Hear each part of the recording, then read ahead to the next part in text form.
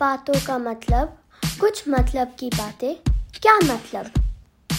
Hi, my name is Vedanti and I'm gonna be telling you guys about plants.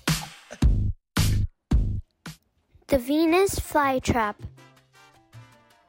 The Venus flytrap only grows in South and North of Carolina in the United States. The Venus flytrap doesn't get all the food from soil and the sunlight.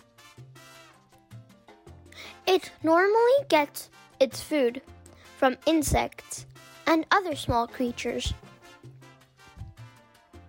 The Venus flytrap is a plant that eats small animals like flies, small spiders, ants, and even small frogs.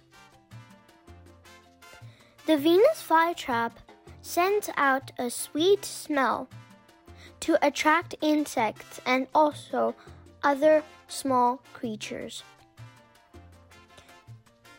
Without the Venus flytrap and other plants like the Venus flytrap that capture creatures, we would have flies, ants, and other insects all around us. The Venus flytrap may get extinct in a few years because of us people taking them into markets and then selling them on. That's all for today, guys. Bye!